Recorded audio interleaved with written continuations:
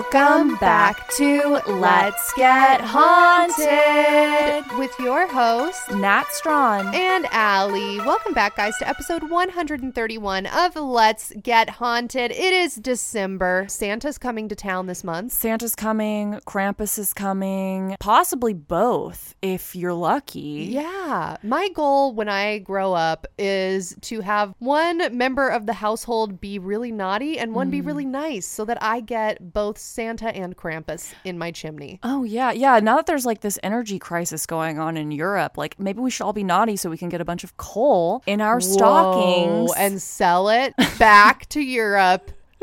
Flip that cash into presents. Right. I don't think anything would make the naughty Santa happier than funding a business. If you're listening to this and you're thinking, oh man, now I'm starting to get really stressed out because I know I've been really naughty this year and I don't want to put in the effort to get a bunch of coal and then have to sell all that coal and then with that money buy presents because that could be several months down the line. Shipping times are not great right now. Right. So if that is on your mind and you're really concerned about it, I would encourage you, don't rely on Santa this year for your holiday needs.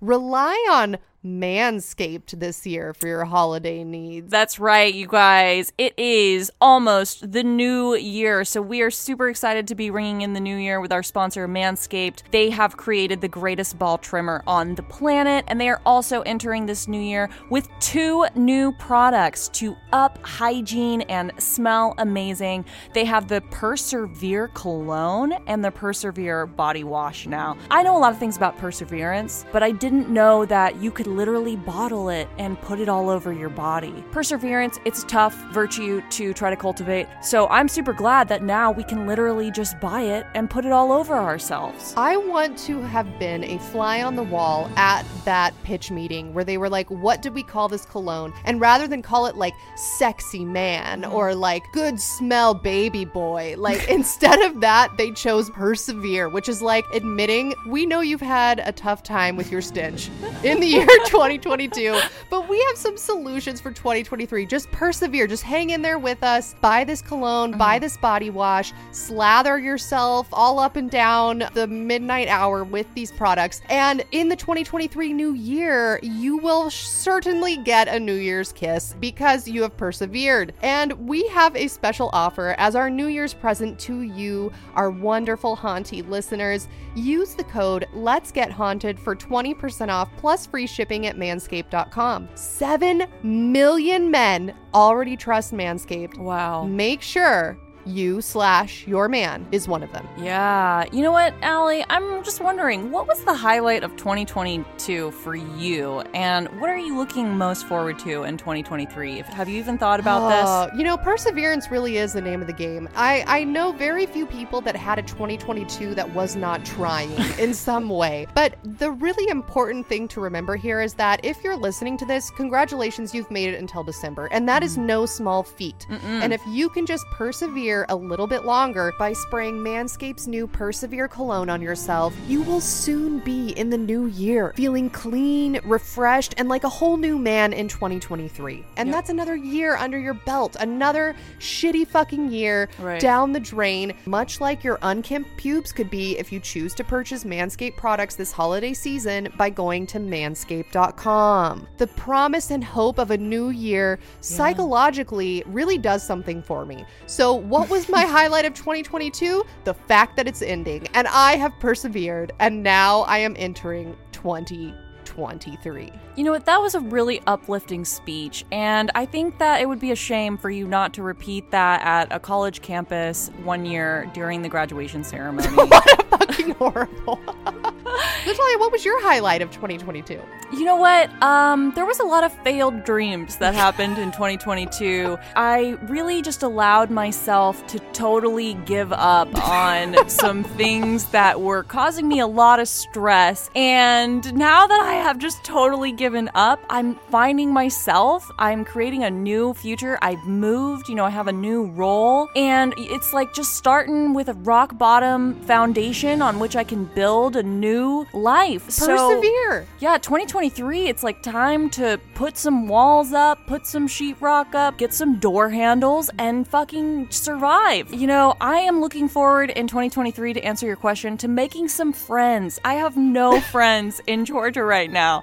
And so I'm just really excited for all of the cool people that I'm going to meet and one day tell that I have a paranormal podcast too. Now, Natalia, I know you're not a man, but you could benefit from slathering your body in Persevere because is it a possibility that the scent of perseverance could attract new friendships? I think so, because I just think if I were to flip the script, what I'm looking for now in new friends are people that are just really strong mentally and emotionally that I can lean on. Right. So if someone smells like perseverance, nothing could be more attractive to me. And you know what else is attractive to me? Ladies, listen up, girls. You might look at your guy right now, perhaps is listening to this episode with you. If so, shut it off, listen to this alone in the bathroom, tell him you have to pee, go in there, put your earbuds in, listen to this. Look, I get it. Sometimes, end of the year, it's like seasonal depression. You're like, I need to make life changes. Maybe I need to end this relationship. Like, we've been together for so long. It's getting stale. No, wait until after the holidays to make a life-changing decision, okay? Because seasonal depression will have you thinking all kinds of crazy things. And maybe you don't need a new man. Maybe what you need is for the current man in your life to have a new scent and some new, better hygiene. So what you can do to make that dream come true is for either the Christmas season or the New Year's season, get the man in your life the best electric trimmer in men's grooming with Manscaped's Lawnmower 4.0. Now, if you've listened to this podcast for even one fucking second in your life, you know that the Lawnmower 4.0 is mythical. Its reputation really precedes it. This new year, shave the loose pines off of your man's wood with the best tool for the job. The signature Lawnmower 4.0 from Manscaped is here to take down every pube in its path. Did you say the Lawnmower 4.0? I did. Did you know that the Lawnmower 4.0 is part of the Performance Package? I did know that. Performance Package 4.0, or as we like to call it on the show, the perfect package for his package. You know, what is more emblematic of the new year time than looking at that Christmas tree in the corner of your house? It's shedding pines. Your dog has peed on it. Nobody wants to deal with it. Right. It's dying. It's a fire hazard, right? Similarly, who wants to look at a scraggly penis? You know what? I can't answer that question, but what I do know is that within the Performance Package 4.0, there is a travel bag, ball deodorant, ball spray toner, and the Manscaped boxers. So if you can go ahead and get that Performance Package 4.0, you're going to have all the tools you need to not have a scraggly penis within your field of vision. Does your man have wild nose and ear hairs? Manscaped has you covered. Their Weed Whacker will change the game for whacking the worst of the worst weeds growing out of your man's face. And I don't know if you guys knew this, but sharing loofahs in the shower is super frowned upon because loofahs hold bacteria and dead skin. All of the stuff that you're cleaning off gets stored in there like just a sponge of negativity. So what you need to do is replace that loofah with a body scrubber. How about the body scrubber from Manscaped? It's made with 100% antibacterial food-grade silicone. What? So you will instantly upgrade that shower routine. You will be buffed, de-scruffed, and ready to fuck. We're going into a new year. We've just talked about how shitty this year was. We gotta persevere. We're persevering. We're doing it big. We're going into the new year with so much hope and optimism and perseverance. You don't want to take last year's gross fucking dead skin cells and pubes into your new year. Yeah. So I have a proposition. At midnight on December 31st, let's all get into the shower. Different showers. Our respective showers wherever you live. Get into your shower. Get out your Performance Package 4.0. Unbox it. Film an unboxing. Upload it to TikTok. Then I want you to take the various trimmers, various scrubbers, and scrubbing lotions, and I would like everyone to shave every single inch of their fucking body including your head. Film it, upload it to TikTok, blur out what needs to be blurred. That's not important. What's important is we're gonna go into 2023 completely bald. like a newborn baby. Yeah, just ready to just grow as a human and also grow hair. New hair. And that's what's important. New hair, new me. Correct. You know what, guys? Don't take it from us. You gotta go and try out some of these Manscaped products, especially the Lawnmower 4.0. Like I said, the reputation precedes it. Go to manscaped.com, enter code Let's Get Haunted at checkout for 20% off plus free shipping. As Natalia said, you gotta buy these things. You gotta buy these things using our code. Otherwise, it's like you didn't buy them at all, and you have to return them and buy them again using our code. And the Perseverance cologne has a light woodsy scent and is also cruelty-free, dye-free, paraben-free, and vegan. Oh, wow. So you know your man is in the right hands while smelling right. And I mean smelling right. Can't get enough of that sexy, sexy lumberjack scent. No, you cannot. And what I will say is that the fact that these products are cruelty-free and vegan is very important. I have a vegan in my family. I just had Thanksgiving with them. You know, they're having a hard time during these holidays because the holidays are not traditionally vegan. That's true. So what better way to help them feel included and let them know that you care that they're a vegan than getting them products that are cruelty-free and vegan? So what are you guys waiting for? Get 20% off and free shipping with the code Let's Get Haunted at manscaped.com. That's 20% off with free shipping at manscaped.com using code Let's Get Haunted. All caps, no spaces. Happy New Year to the balls. Hey, if it's your first time listening to this episode, this is going to be a really long intro because we have a lot of catching up to do with our haunties. So you can open up the show notes right now and look to the very first sentence in all caps. It'll say what time to skip to get directly into the story. Speaking of the haunties, I would like to give a very special shout out. This episode is actually dedicated to two people in particular. And you're going to be like, why? Why, Allie? Tiff and Tom, though, paid our entire rent for this month. What? Yes. What? Tiff and Tom. Oh my God, I'm going to cry. This entire episode is dedicated to both of you because you paid our entire studio rent for the month of December. Oh my God. Oh my God. I'm going to cry. That is, oh, fuck, man. I really needed that. Thank you guys. Yes. Look, we like to come on this show, Natalia and I do, and we talk about really embarrassing, really traumatic shit that's happened to us. And we do that for many reasons. One is that it is sort of weirdly cathartic. Another one is like, maybe someone else can relate to this and will make me feel better. Yeah. And another one is like, we kind of have developed this weird parasocial relationship with the haunties, even the ones that we can't see. And sometimes I'm like, are they really there? Is anyone really listening? Are these streams fake? Right. And so when we have people that like reach out and do something so fucking nice, yeah, as Tiff and Tom did this month, which is paid our studio rent. Impactful. It's very impactful in a way that like sounds lame and not real, but it is real. It is really real. It's very real. Yeah. Thank you guys very much. That's, oh my God, that's so beautiful and unexpected. Nobody has to do that.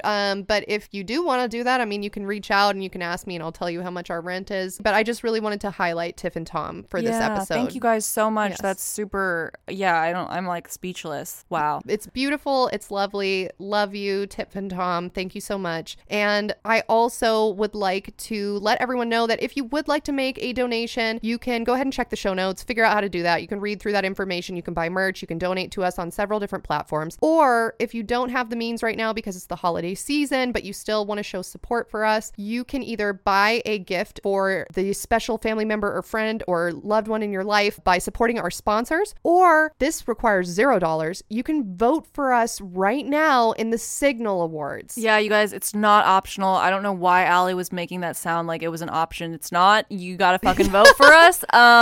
We really Natalia need went it. to jail for this. That's the new tagline for the podcast. Yeah, you guys, I've had a fucking shitty ass time, and the only thing that makes me sound like a productive member of society is like saying that I'm an award-winning podcast and that we just got another award, and that might like help to keep my relationship going for like another few years. Who knows? So please, look, go ahead. We don't have much. I will say Natalia and I are riding on a constant wave of highs and lows. The lows are really low, and the highs are always this podcast. Yeah.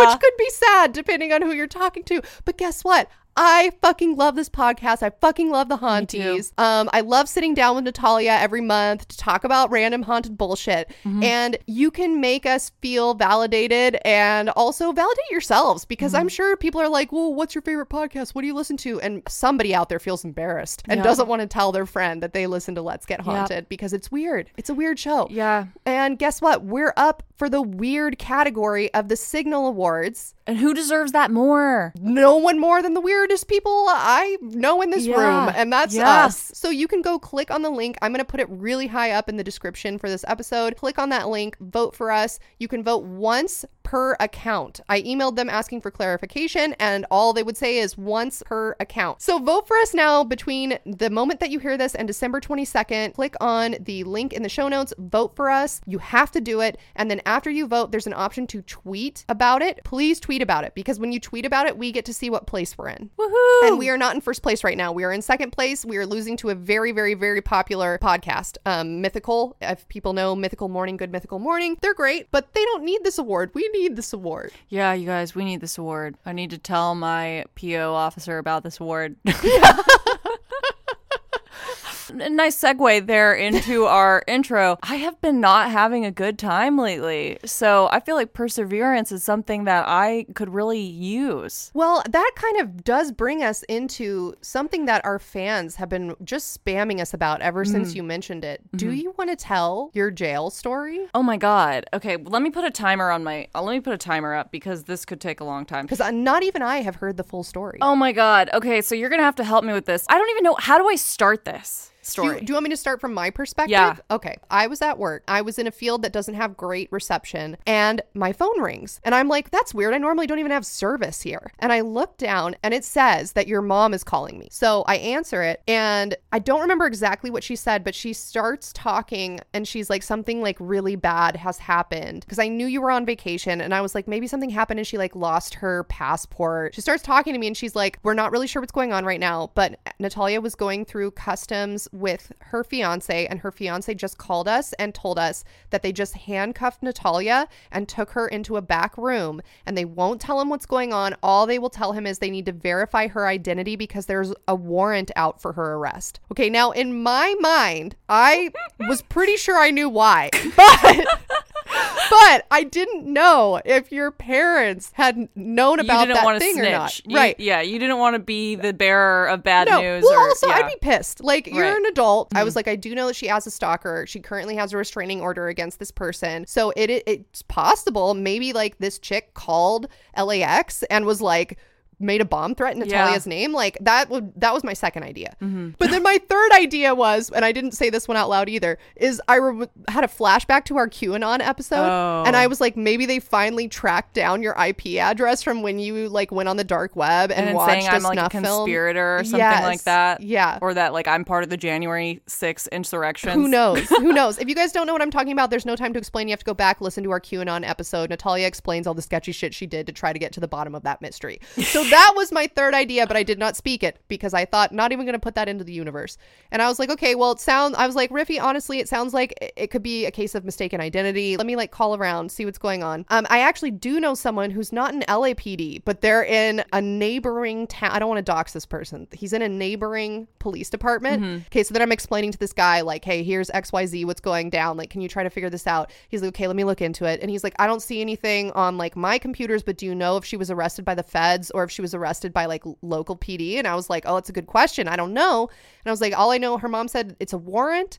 And he's like, okay, so that sounds like the feds. And I was like, okay, so what does that mean? He's like, that means I wouldn't have access to it. Your dad calls me and he's like, they're saying it's something out of Arizona. Then I was calling around attorneys, and then your dad called me back and told me what it was, but I don't want to say what it was because I want you to be able to tell your story. Okay, guys, here's the deal. I went to Spain to this amazing retreat. Let me just preface this by saying this. I did not want to fucking go to this retreat because it was all about doing ice baths. Fuck ice baths. If you don't know what that is, it's where they take a whole bunch of fucking ice and you sit in it for like 10 minutes and just pretend like everything's fine and then you get out. But my stupid fucking fiance is really into this shit. So he was like, oh, I want to go to this thing in Spain. And then he's like, oh, I signed us up, let's go. So if I'm like, I'm not going to go, then I have to stay home while he goes off and like does his like explorations and has fun. So I just like out of spite am going to go to this meditation retreat. Okay. Go to this meditation retreat, ended up actually having a great time. Went into it just a total fucking bitch nightmare and came out like really peaceful. I climbed a mountain, we did like breathing and meditation every morning. I sat in an ice bath for 17 minutes. My fingers are still numb. We don't talk about it. It's been several months now. Apparently it's going to get better. Yes. Oh my God. That's nerve damage. Whatever. Yeah. They were just like, oh, it'll be fine. Like, just, this part of life, whatever. So I'm leaving this meditation and I'm on cloud 9 because like, it was just like a totally freeing, beautiful experience. And I really connected with my fiance in like a way that we hadn't since the baby was born. I get on the plane, I'm journaling about how life has like this new page in this new direction. And I'm so thankful. We get off the plane. There's like a skip in my step and we go through customs and I open up my passport. I give it to the customs guy and they're like, do you have another form of ID? I'm like, is everything cool? And he's like, yeah, everything's fine. And he sort of tilts the computer screen away from me. And then my fiance kind of looks at me and he's like, well, maybe it's because you have a new passport because I got a new passport for this, right? Yeah. I hear someone behind me say, excuse me, ma'am. And I turn around and there's 2 cops behind me. They put me in handcuffs. They're like, we're going to take you into custody. I'm like, what the fuck is going on right now? The cop won't even talk to me. He just talks to my fiance and he goes,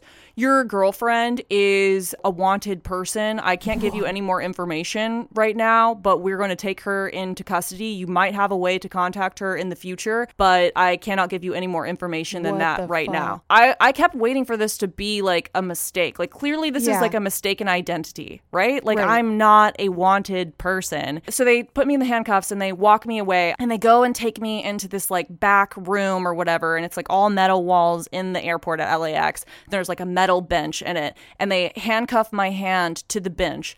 And then they start going through all of my stuff, like my carry-on and whatever.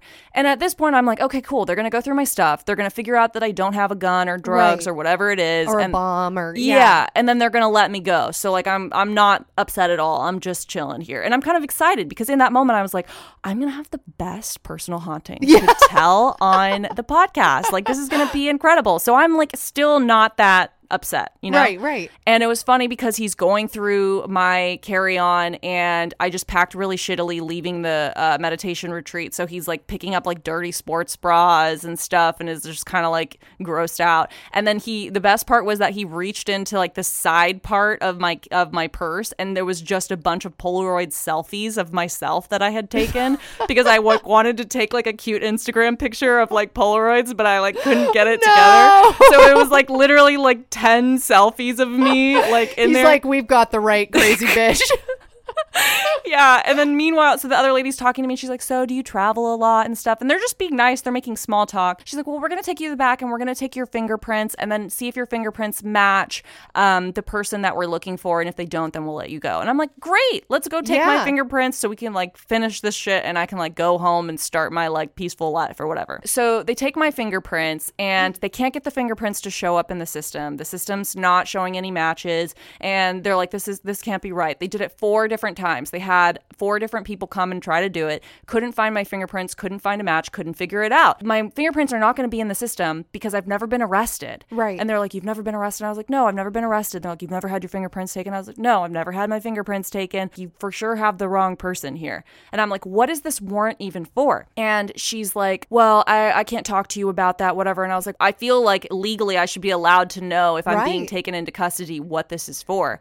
So then a different officer comes out and then she starts reading this stuff off that's just like, it's for dangerous drugs, including like methamphetamine and like something else and and like all like heroin, like all of this stuff. And I'm like, this is for sure the wrong person. And she's like, hey, we're taking you to jail. It's a Friday today, so you're probably not going to get out until Monday until you can see the judge. Then they put me in the back of this cop car. They handcuff my hands behind me and we're like in LA traffic for about an hour to get from LAX to 77th Street, whatever the fuck that is. Never been there, don't know what it is, but that's where I'm going.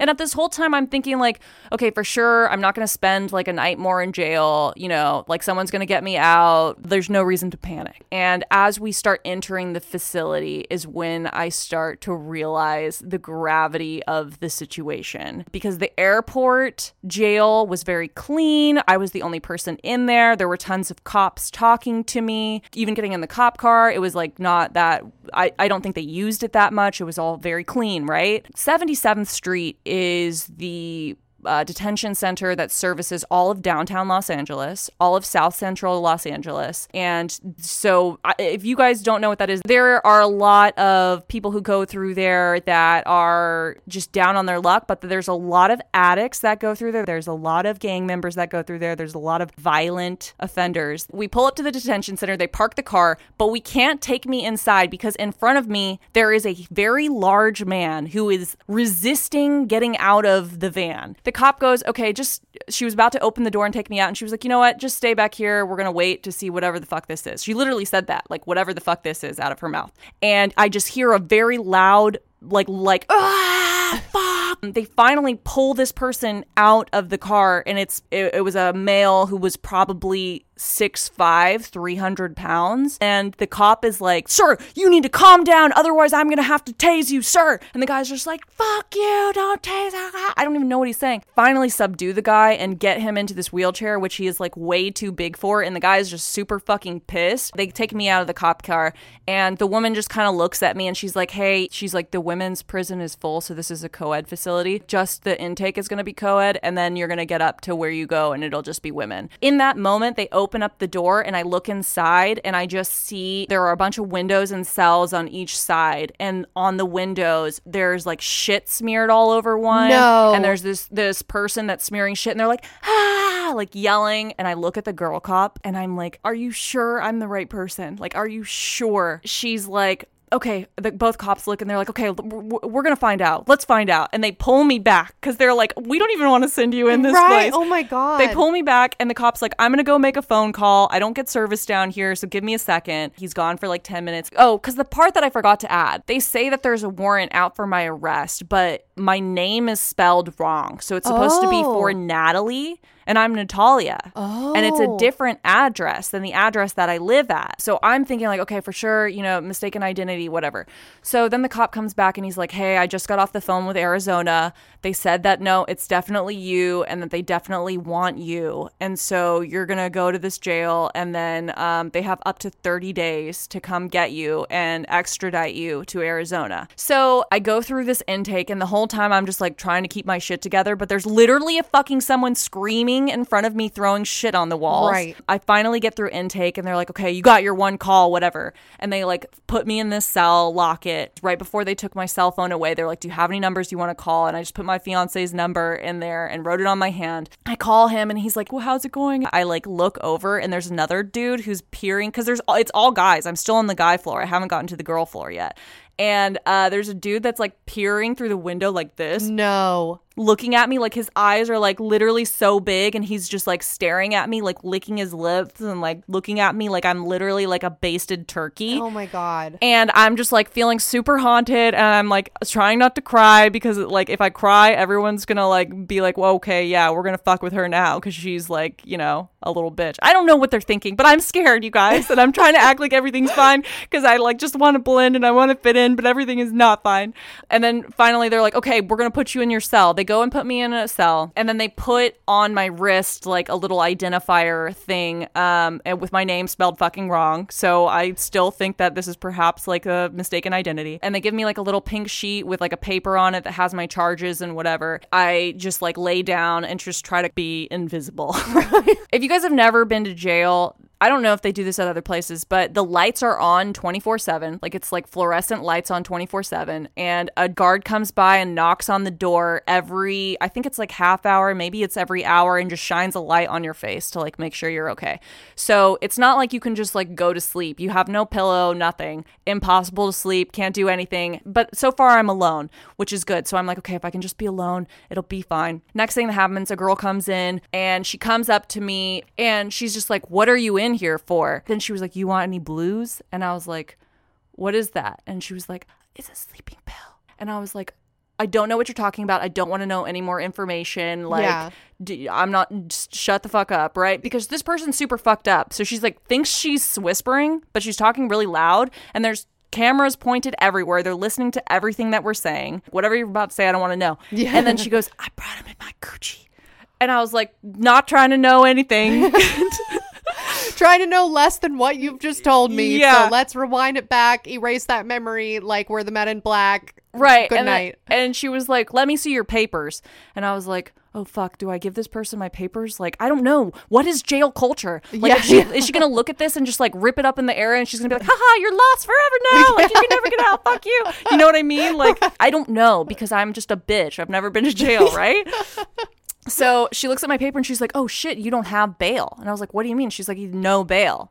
And I was like, well, what does that mean? She's like, it means you can't get bailed out until you see the judge. Long story short, several people came into the cell and went. At one point, there was 8 people in there. And I was the only person who didn't get bailed out because I didn't have bail. Now, we're talking about, like, I think it's pretty crazy that all of these people with violent repeat charges were able to get out on bail. And I, someone who has never been in the system at all, wasn't able to get out of jail for fucking 5 days. I mean, look, I could talk about this for a long time because it was a really traumatic experience. You can't sleep, you can't do anything. I saw all these people come and go. They canceled all of my visitations, so I wasn't able to see anyone at all.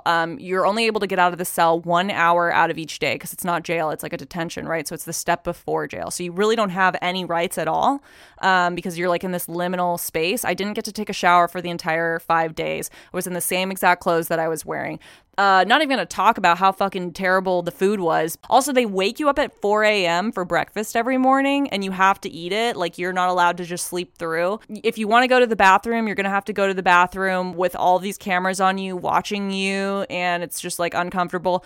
I will say that I was like the only person in there that was completely sober too. Like, there was a bunch of people who were coming down off of like hard drugs. There was a girl who was coming down off of fentanyl. And so to go through that experience completely sober was a lot. And there were some moments where I like just really felt so like empty and alone because the 5 days just like went on for fucking ever. They keep you in jail until you go see the judge, and then the judge will be like, okay, we're dismissing your case, or I'm sending you to like prison or whatever the fuck, right? So on Monday, I didn't get to go to court. The first day I got to go was Tuesday. Let me just talk for a moment about going to fucking court. They handcuffed, there was like 6 girls or something. We all got on this bus. It left at 5 o'clock in the morning. It was a prison bus. The whole back of the bus is filled with men, like prisoner men, all chained to each other. And they handcuffed me to a girl, and she was one of the people that was like, you know, grabbing her feces and stuff like that. I was handcuffed to this person. They finally like put us in this other cell that sucks even more because it's even smaller than the one we were in, and it doesn't have like any open space or whatever. And I was in there with like so many people that were coming down off of drugs. There was this one lady that was like had diarrhea. She's on the toilet. So there's a metal toilet. The top of the toilet is also a sink and a like water fountain. So if you want to drink water, you have to go to the top of the commode, like the toilet,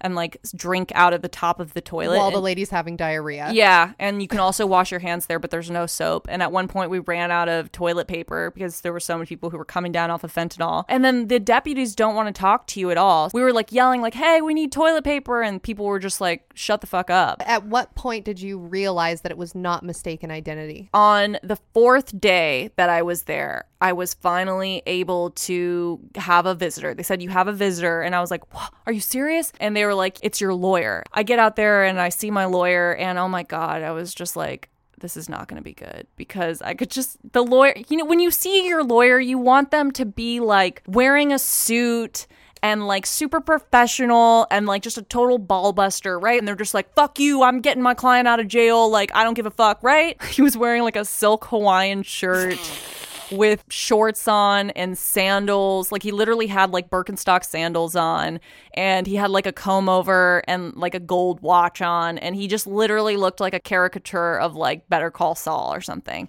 And he was just real chill. He was like finally able to find the warrant and everything and explain to me what happened. And then it all clicks to me. I finally understand why I'm in jail, and I'm going to tell you guys why I'm in jail. In 2018, I was driving my car. I made a vlog about it. I was driving my car with my dog from California to Texas to visit my parents. I had a little bit of weed in my car, and I had a little bit of mushrooms in my car, okay? I get pulled over for speeding. The cop is like super hostile when he pulls me over, and he's like, get out of the car, put your hands on the hood, pulls around his car to the front of me so that his car is facing my car on the highway. With his like speaker thing, he's like, come out, put your hands on the vehicle. So I come out, and then he's like, walk towards it's my car. Put your hands on my car. And then he's like, I'm going to come out now. Do you have anything sharp? Do you have a weapon on you? Do you have like what all this stuff? And I was just like, no. He comes out and he's like, I'm going to put you in handcuffs. He puts me in handcuffs. And then he's like, okay, do you have any drugs in your car? And I was like, no.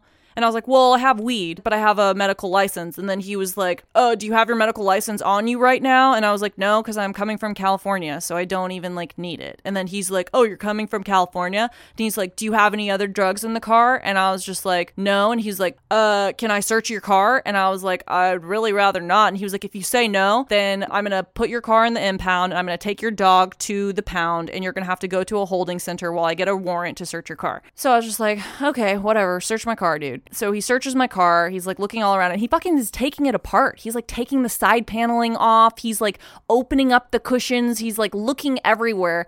And he finally goes into the back of my trunk and he like opens up my bag and he like pulls out a tiny baggie that has like a few mushrooms in it. And he's like, aha, what is this? And I'm like, those are mushrooms. And he's like, oh, really? Do you have any more? And I was like, no. And he's like, what are you going to do with these? And I was like, I was going to eat them. And he was like, what? Why do you eat them? And I was like, to get high. And then he was like, why do you get high? And I was like, that's like a pretty deep question. I guess it's because sometimes I get really critical of myself. And so I feel like when I eat the mushrooms, I'm able to disconnect from my like hypercritical side of myself and to come up with ideas that are new without judgment. And it really just makes me feel less critical of myself. And him and this other cop are just staring at me with like blank eyes.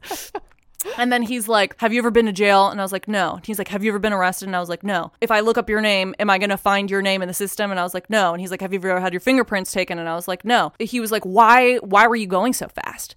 And I was like, look, I left LA late and I'm on a time crunch and I'm trying to get to Texas to see my family. He was like, do you have a reason to be speeding? I mean, no, sir, there's no reason for me to be speeding. There's no reason to break the law. I guess, you know, there's never a reason to break the law. Like I was just trying to get home. And he was just pissed at me. I could tell like no matter what I said, he was going to be pissed off at me. So I just really was trying to comply with him, because I'd never encountered a cop that just puts you in cuffs like that right off the bat. And I was just scared that he was going to just shoot me and just be like, fuck you, I hate you, for no reason, you know? Right. And he was like, okay, here's what I'm going to do, because it's like the day before Christmas. I'm going to take all of your drugs in for testing or whatever and make sure there's not like any like meth or heroin. Make sure this is like what you're saying that it is. Give me one reason I shouldn't take you to jail. If you've been speeding, you go, well, whatever, you got drugs in your car, your license is expired, like all this stuff. And I was like, sir, there's really no reason you shouldn't take me to jail. I'm learning a lesson right now. I'm really sorry. I'm learning a lesson right now. Like, what the fuck else am I supposed to say? Do you want me to like get down on my knees and like be like, oh, Mr. Police Officer, wow, like you're a police officer. Well, I fucking whatever. You know what I mean? Right. What the fuck am I supposed to say? It's exactly what it looks like. I'm a girl filming a vlog going across the country with a dog with an expired license in a rental car that says Nevada, speeding through Arizona with some mushrooms and weed in my car because I don't give a fuck. I don't give a fuck about my future right now. I am depressed. Like, what do you want from me? You know? Right. So basically, yeah. So the reason that it turned into a warrant is he's like, I'm going to take all this stuff. He gives me this piece of paper that has a handwritten number on it. And he's like, this is the name of the courthouse for this tiny county called Holbrook, Arizona. He's like, you have to keep calling this number. Tell the judge that you like want to make an appointment. This isn't going to go away. Make sure you call the judge and whatever and all this stuff. Okay. So then I drive home. I get home for Christmas. And in the back of my head, I'm like, oh fuck. Like this thing has happened, but I don't want to ruin Christmas. So I don't want to tell anybody about it. Like whatever. So I kept calling this number for the courthouse every day for like a year. And I was like, I have to make an appointment. The woman at the courthouse was like, well, sweetheart, I don't see you in here. So there's nothing there. And I'm like, I don't give a fuck. Like just make an appointment. And she's just like, sweetheart, like there's nothing here. I see a speeding ticket, but that's all I see. So after a year of calling them, I kind of like was just like, okay, well, maybe they were just trying to scare me. I don't know. I don't know how the mind of a cop works. Maybe he's like, I don't want to do all this extra paperwork. I was trying to catch like a drug mule, and instead I just caught like this dumb bitch, and like she's not worth my time. Right. Or maybe he wanted to do shrooms. Maybe he and his deputy got super fucking high after you left and had a religious experience, and they were like, you know what? That's a nice lady. We're not going to do anything to her. And that's why they were asking so many questions. They were like, how do you eat this? What does it make you feel like? You know? So yeah, anyways. I'm also super critical of myself and my police work.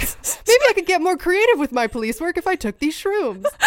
Around this time, I meet my fiance. We start dating, and I move move out of my place into his house. Now, when I tried to switch over my mail from my address to his new address, I couldn't because I lived in a live-work loft that was technically zoned commercially. And on the USPS website, you're not allowed to switch from a commercial address to a residential address. I didn't There's know no that. way. But you can forward your mail for up to a year. So I forwarded my mail for up to a year, and I did that for 2 years in a row until it said I couldn't forward it anymore. Like, at this point, I had forgotten about that. Right? So, and I had done everything I could. I'm super easy to find on the internet. You could comment on my Instagram and be like, hey, we're in Arizona and we're mad at you. And I would like respond, So what had happened is that they had waited 3 years to file the thing because technically it's a felony in Arizona. So they have, I guess, up to 7 years. They had waited 3 years to file it, and they had sent it to an address that was on my ID from when I first got my driver's license that I hadn't lived at in several years. So I didn't even get it. So I didn't know. So when I went to Spain and came back, there was a warrant out for my arrest because I had missed a court date for a felony in Arizona.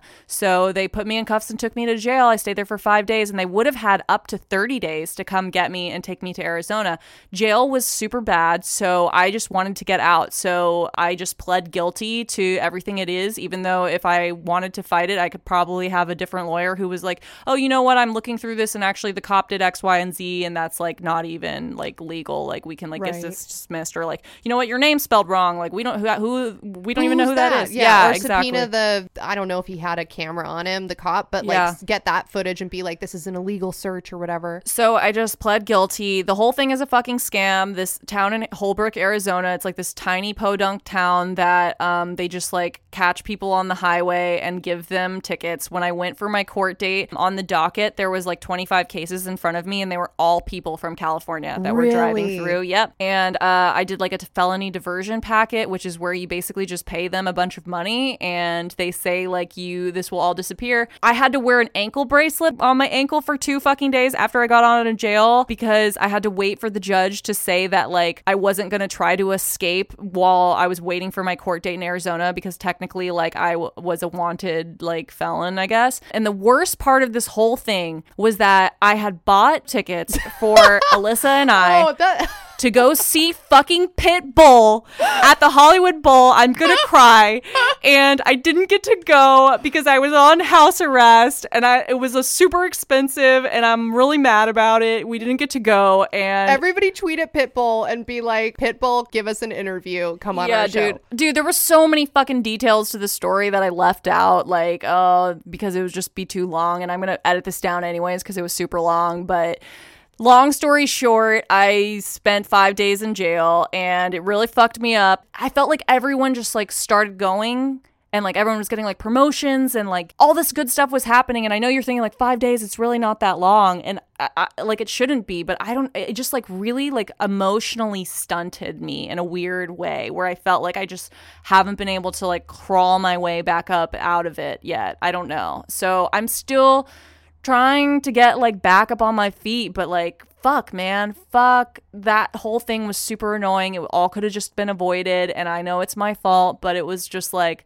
it was tough. It was really tough to be in there with no bail when you're watching people get out with bail who, and like I didn't have anyone to talk to. And it was just like, you're in the cell 24 hours a day or 23 hours a day. And it was just like fucking, it was a lot. I think that it's normal to feel like everything has screeched to a halt and to be like, in your words, like trying to like crawl back from it. I feel like I would be more concerned if you didn't feel that way. I'm saying this to myself as well. When fucking terrible, shitty things happen in your life, you gotta allow yourself the space, and everybody needs to fucking allow you the space to just feel how fucking shitty it was and not have to continue on with business as usual, right? That's the worst part, when everyone around you is just like acting like everything's normal and like, no, you should show up at 5 a.m. tomorrow to this whatever the fuck, and like, yeah, and then keep breathing and meditating and doing the ice plunges and like everything's fine. No, that shit pisses me off so hard. It would have been better if I was in like the regular jail where I could like have clean underwear and like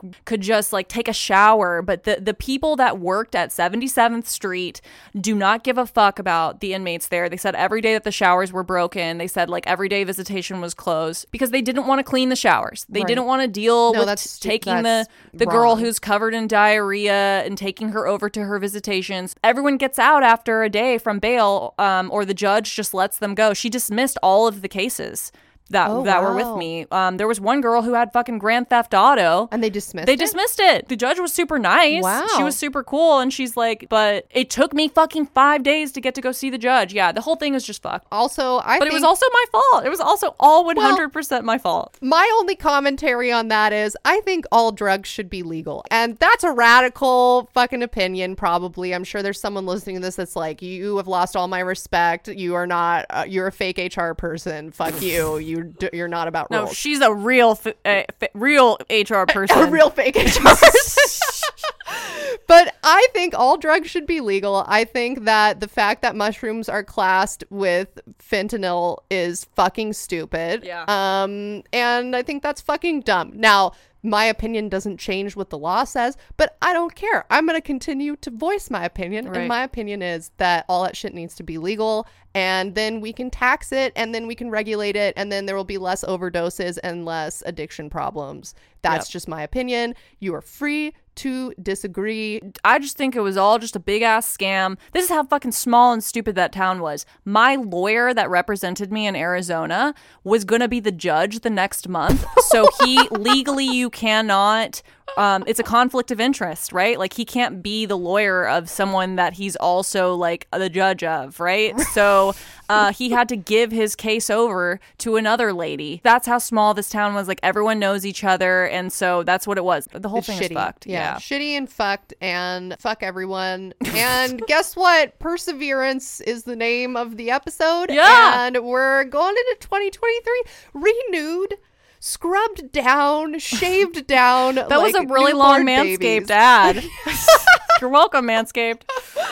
Well, Natalia, I'm very sorry that happened to you, and I really don't know what else to say because it's just fucking shitty. It's yeah, fucking you guys, shitty. if you have any questions about jail or anything specific, let me know. I'll answer them. I don't mind talking about it at all. If you want to know, like, did I have to take a shit in front of all those people? Yeah, eventually I did, and it was really weird. Well, that was a doozy of an intro, but I think that the Haunties deserve no less than 90% of the story, which I know you had to rush through the end because we've been recording for a while. But I think they appreciated it. Yeah, you guys, that's the story.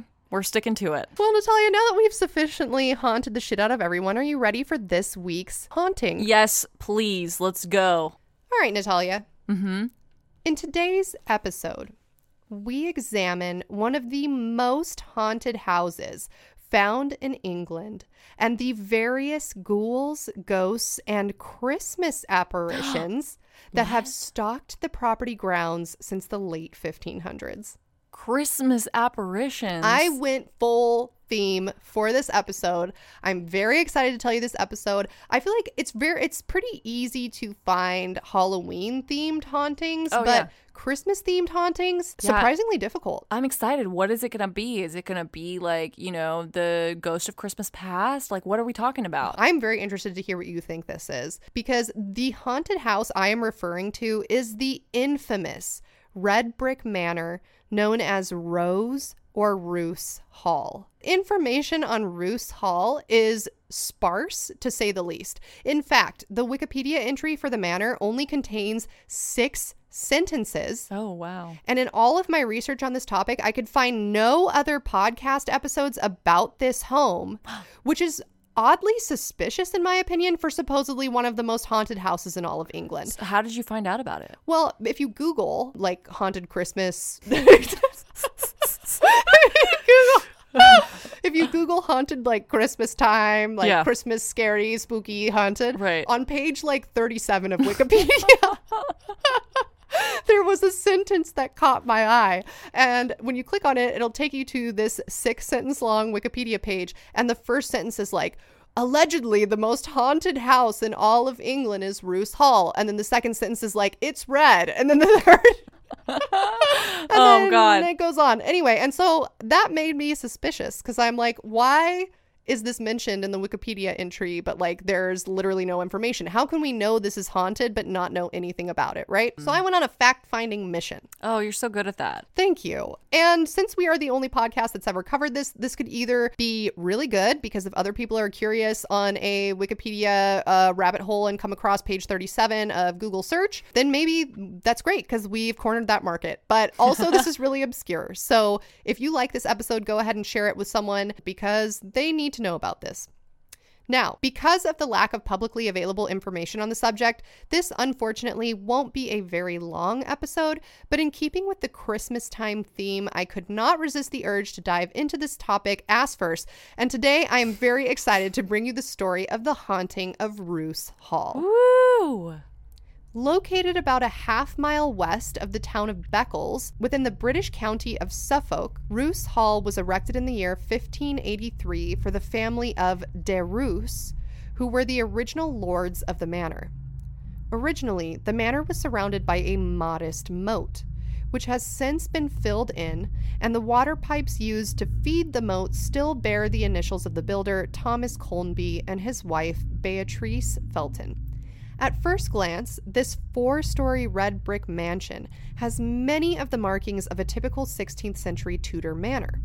For those who don't know what a Tudor manor is, this term describes a home built for the wealthy of Tudor England. The purpose of these homes was to provide the utmost comfort to its inhabitants and to show other nobles around you that your wealth and social status was more sick than theirs. Right.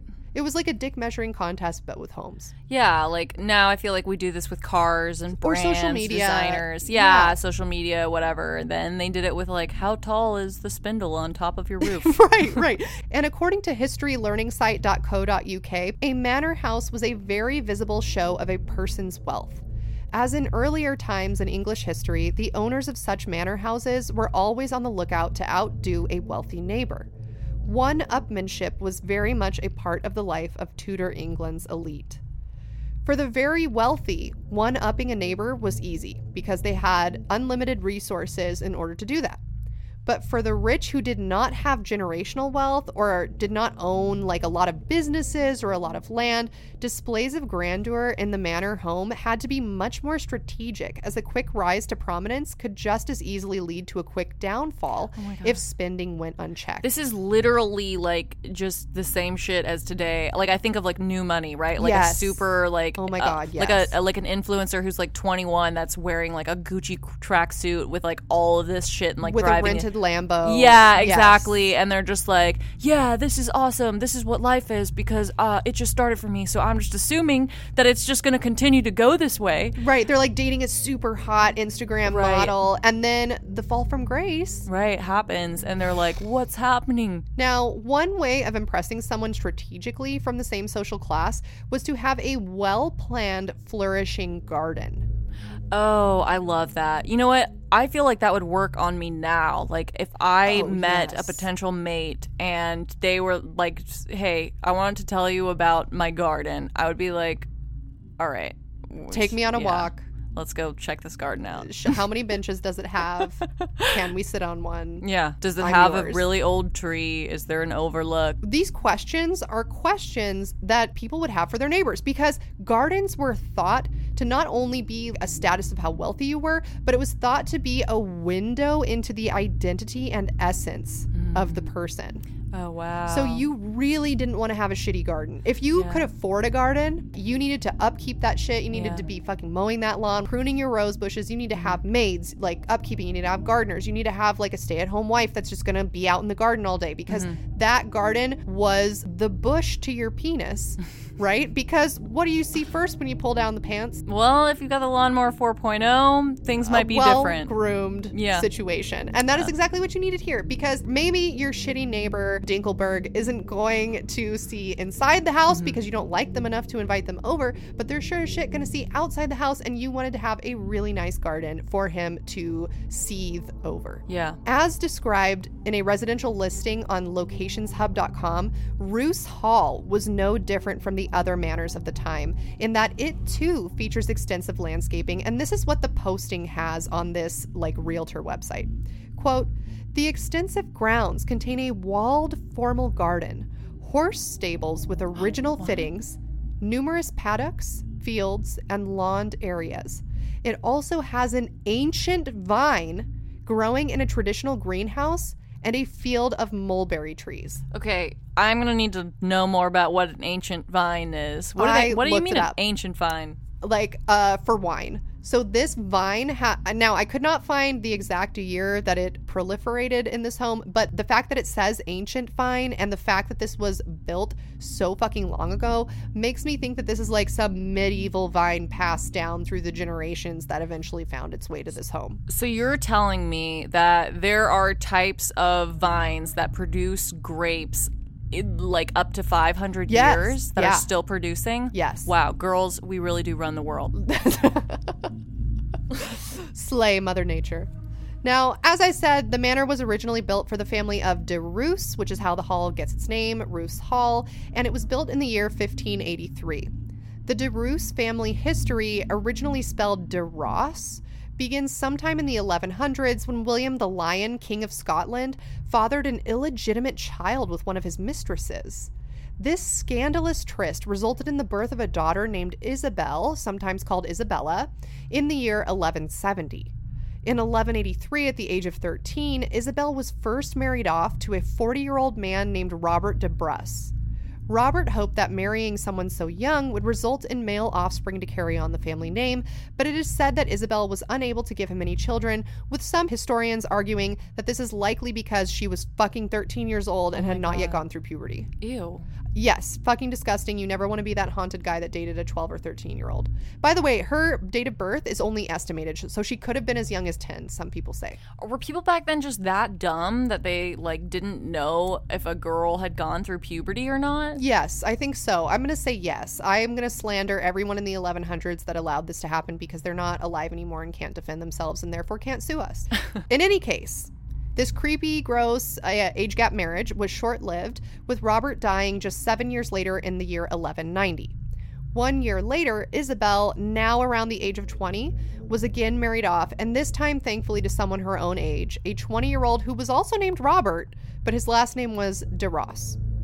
This marriage resulted in the birth of 2 male offspring, one of whom was named William and one of whom was named Robert.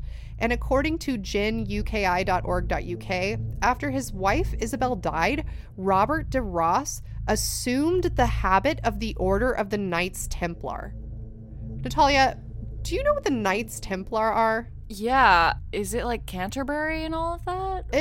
I didn't look that hard into it, but basically... It's like a secret society, right? Yes. There's a lot of occult shit that goes into the Knights Templar. It's going to have to be its own episode one day. I only researched it insofar as how it applies to this story. Mm-hmm. So, according to Wikipedia, quote, "The poor fellow soldiers of Christ and of the Temple of Solomon, also known as the Order of Solomon's Temple, the Knights Templar, or simply the Templars, was a Catholic military order, one of the most wealthy and popular military orders in Western Christianity. They were founded in the year 1119, headquartered on the Temple Mount in Jerusalem, and existed for nearly 2 centuries during the Middle Ages. Officially endorsed by the Roman Catholic Church, the Templars became a favored charity throughout Christendom and grew rapidly in membership and power. Templar Knights, in their distinctive white mantles with a red cross, were amongst the most skilled fighting units of the Crusades." That's where the Crusades. Yes. Now, like I said, we don't have time to go in depth into the Knights Templar, but for the purposes of this story, these are the facts you need to know. The Knights Templar were a fierce band of Christian fighters murdering people in the name of God during the Crusades. Oh, okay. They were endorsed by the Catholic Church and the Pope, and because of that, they were not required to pay taxes or tithes.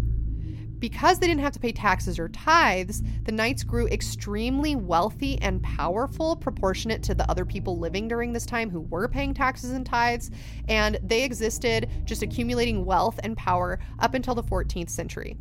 In the 14th century, the remaining Knights Templar were rounded up, tortured, and executed for supposedly consorting with the devil.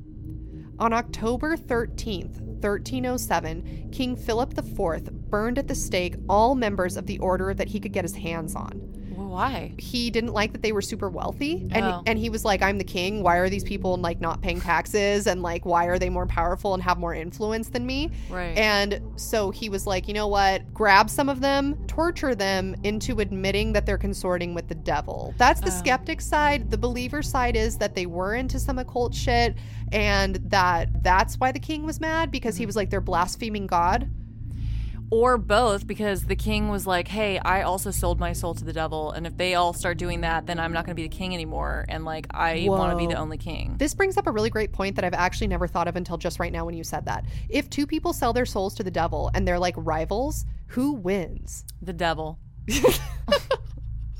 According to treasuresinamerica.com, this may be where the superstition of Friday the 13th began, since the knights were burned at the stake on Friday the 13th. Oh, wow. It is said that this act brought about a curse that still exists today, making people unlucky on any Friday that falls on the 13th day of a month. Oh my God. After this fateful day in history, any Templars still living went into hiding, and the Knights Templar organization went underground, spreading throughout Europe, holding underground meetings and, according to legend, hiding their wealth in secret caches beneath castles, buried on desert islands, and hidden in family heirlooms passed down from generation to generation to hide the fact that they were part of the Knights Templar.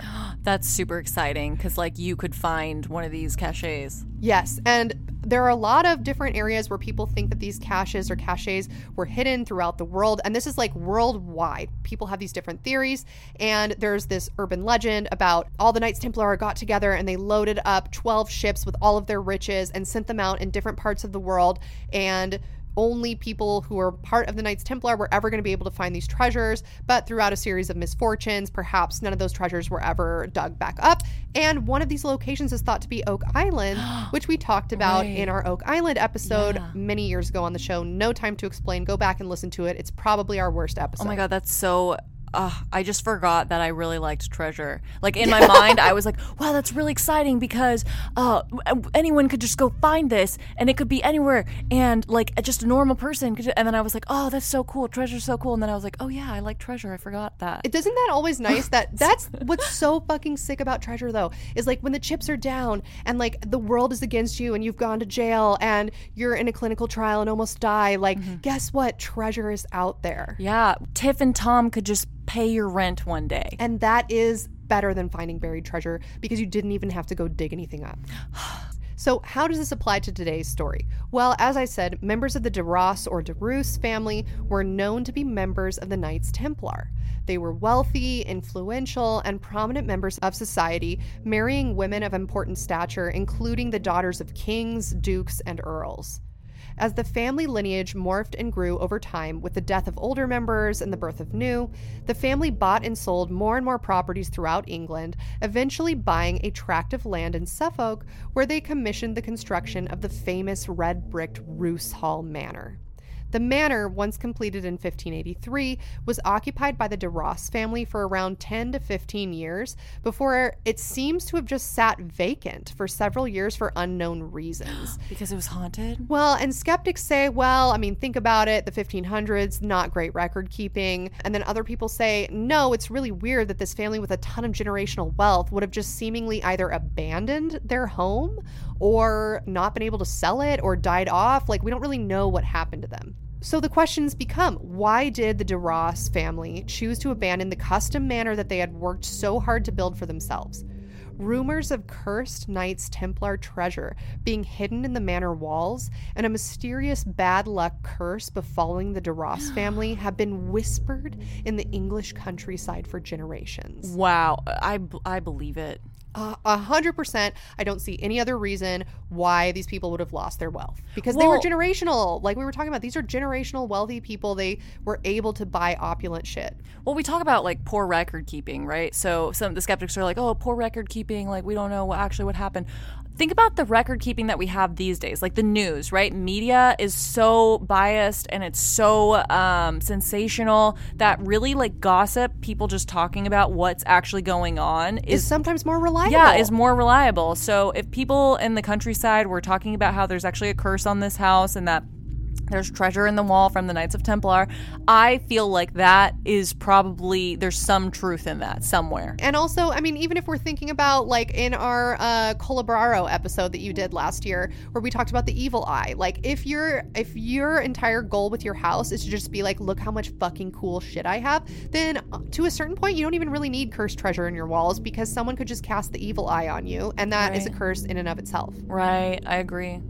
Now, after sitting vacant for an undetermined number of years because either the records were lost or because of more sinister reasons, the manor was then purchased by an English politician named Sir John Suckling in the year 1600.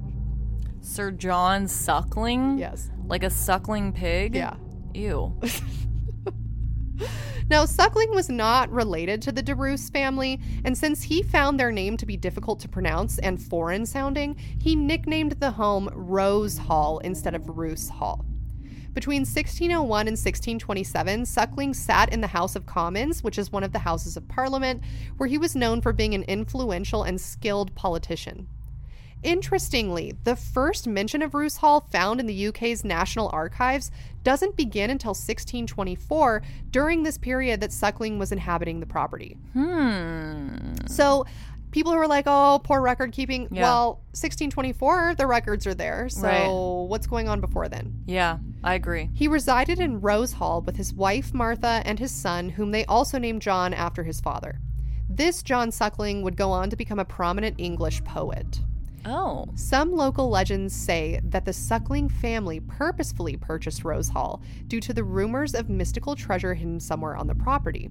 Their rise to prominence and success in both the arts and in politics only helped to bolster this claim, with some believing that they were also underground members of the Knights Templar.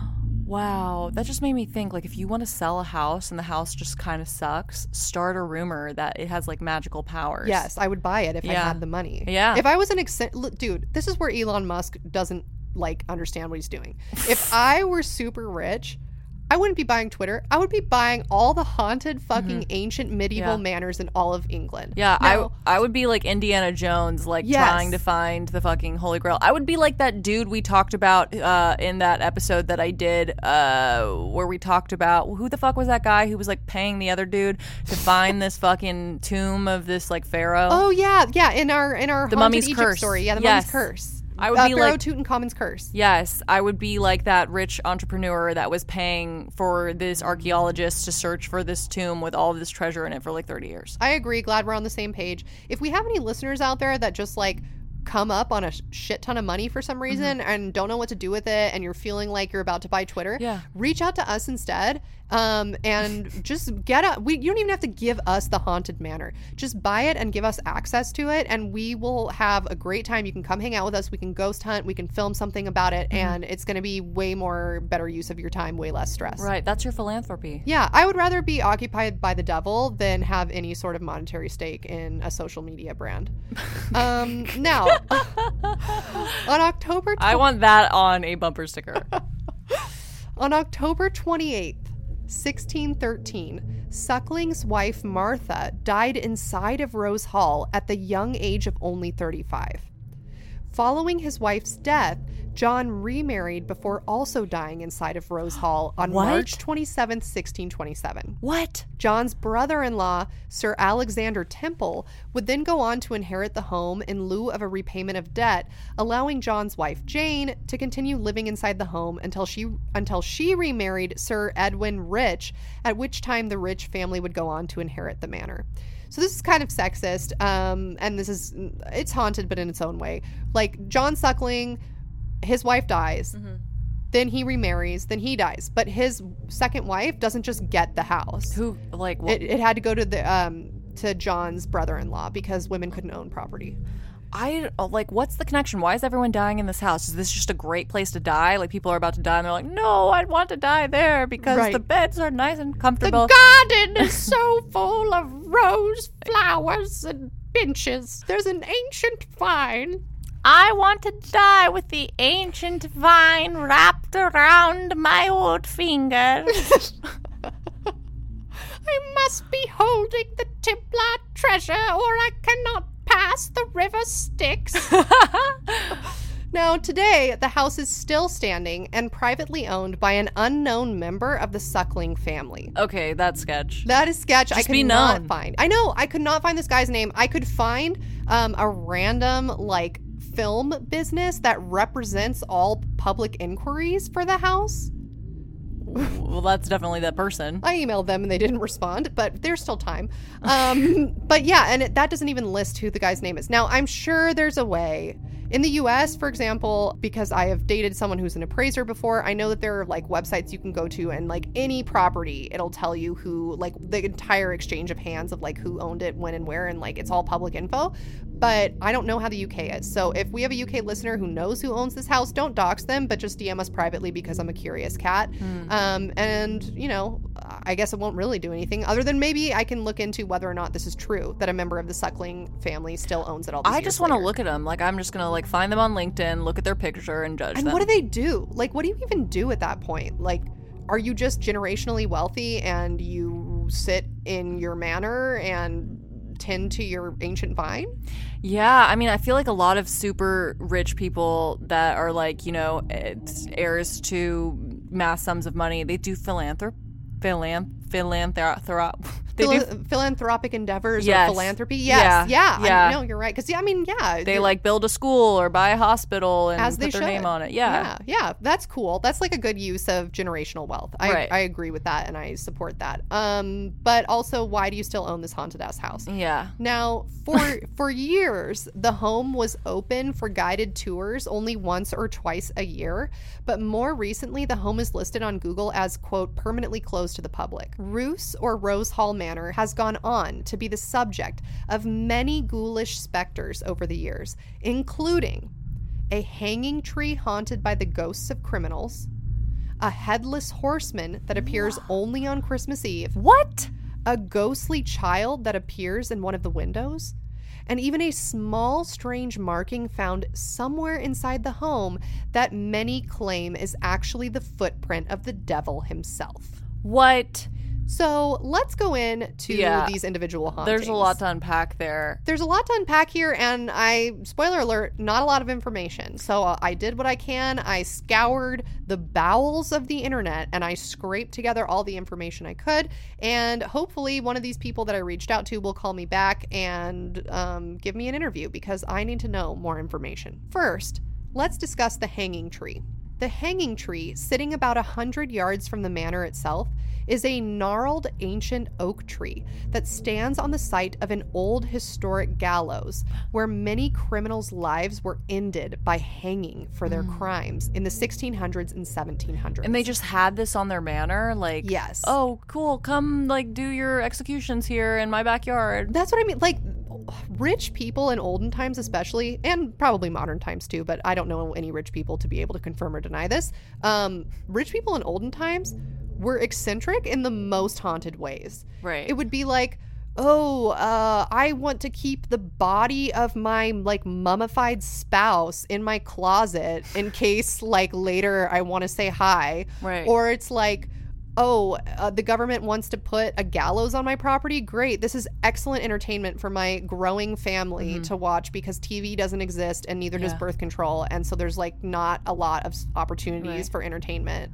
Right. Yeah. Place the gallows right there behind the ancient vine. Right. Now, this tree has been nicknamed Nelson's tree, but nobody knows why. What? Who's Nelson? I don't know. And so I have some guesses. Maybe it's the name of whoever like the gardener was that like tended to the tree. Maybe it's the name of the executioner who would pull the lever crunk and hang these criminals. Maybe it was the name of the judge, because as we know in olden times, sometimes like the trial would happen like next to where they were killed. Right. So those are my guesses, but I can find no information about why it's called Nelson's tree. At night each year around Christmas time, it is said that the spirit of a white lady can be seen walking around the base of the tree. Now, it is unknown who this woman is, We don't know if this is someone who was executed here. We don't know if this is like the spouse of someone who was executed. We don't know if it's a member of the DeRoos family. And we don't know. Maybe she's Nelson. Who knows? Yeah, maybe her last name is Nelson. Maybe she's just a fucking weird-ass lady who lives inside this tree and then comes out once a year and, like, walks around it on Christmas and is like, oh, yeah, like, Christmas with the tree. Christmas time to walk around the hanging tree. Yeah, maybe this is, like, her one chance to escape the tree every year. I don't know. But according to local lore, this ghostly woman, dressed in a long white gown, can be seen circling the hanging tree, slowly and methodically. Sorry, I'm creeping myself out, so it's making me laugh. I'm just picturing a haunted-ass bitch escaping from a hanging tree once a year, and all she wants to do is fucking walk around this tree. Yeah, for some reason, I'm picturing, like, a really old grandma type, like, hunchback with, like, long, like, wispy, thin hair that's, like, parted down the middle, like, hanging off both sides, and she's, like, got really bony elbows and knees, and is just, like... Yeah, just, like, muttering things. Right. But, like, it's not even an incantation. It's just, like, word salad. It's, like, dementia word salad. Like, yes, whatever the case may be, whoever this haunted bitch is, she walks around in a long white gown, slowly and methodically in a circle around the hanging tree, a total of 6 times in the dead of night in order to conjure the devil himself. Okay, I was about to say, when you said that she walks slowly and methodically in a circle like 6 times, I was like, oh, that sounds like witchcraft. Doesn't it? Yes, it sounds like trying to summon something, right? It sounds like a ritual. At the very least, we can say this is some sort of either compulsion or ritual, or if we believe in stone tape theory, which if you don't know what that is, you have to go back and listen to the episode on Le Loyon. Maybe this is just like someone who died and is repeating an action they did while they were living. Yeah. We don't really know. Imagine if it was just that easy to summon the devil, though. Like, you're looking for something, you accidentally walk around a tree 6 times, and then the devil shows up, and you're like, oh, I was looking for my golf ball. Like, I, used my 9-iron, and I should have used a 5, and now I'm in the woods, and now I'm here with the devil. Oh, God, this is why you shouldn't golf. If you happen to come upon this site, it is said that you must immediately run for your life before the woman finishes the 6th circle around the tree. If you don't run and instead choose to stay and watch, you will see the devil himself materialize in front of the woman as soon as she completes her 6th ring around the tree. Once materialized, the devil is said to stalk the manor grounds. Anyone he comes across who may be poking around in the darkness or maybe coming home late at night, if you live there, will be sliced in half by the devil himself before having their soul ripped from their skin and banished to the deepest circle of hell. Yeah, that would be so hard for me not to watch that. But those are pretty steep consequences. Yeah, fuck, man. I know. Like, do you want to be sliced in half? Who found that out? I don't know. That's what I mean. There's so many unanswered questions in this story.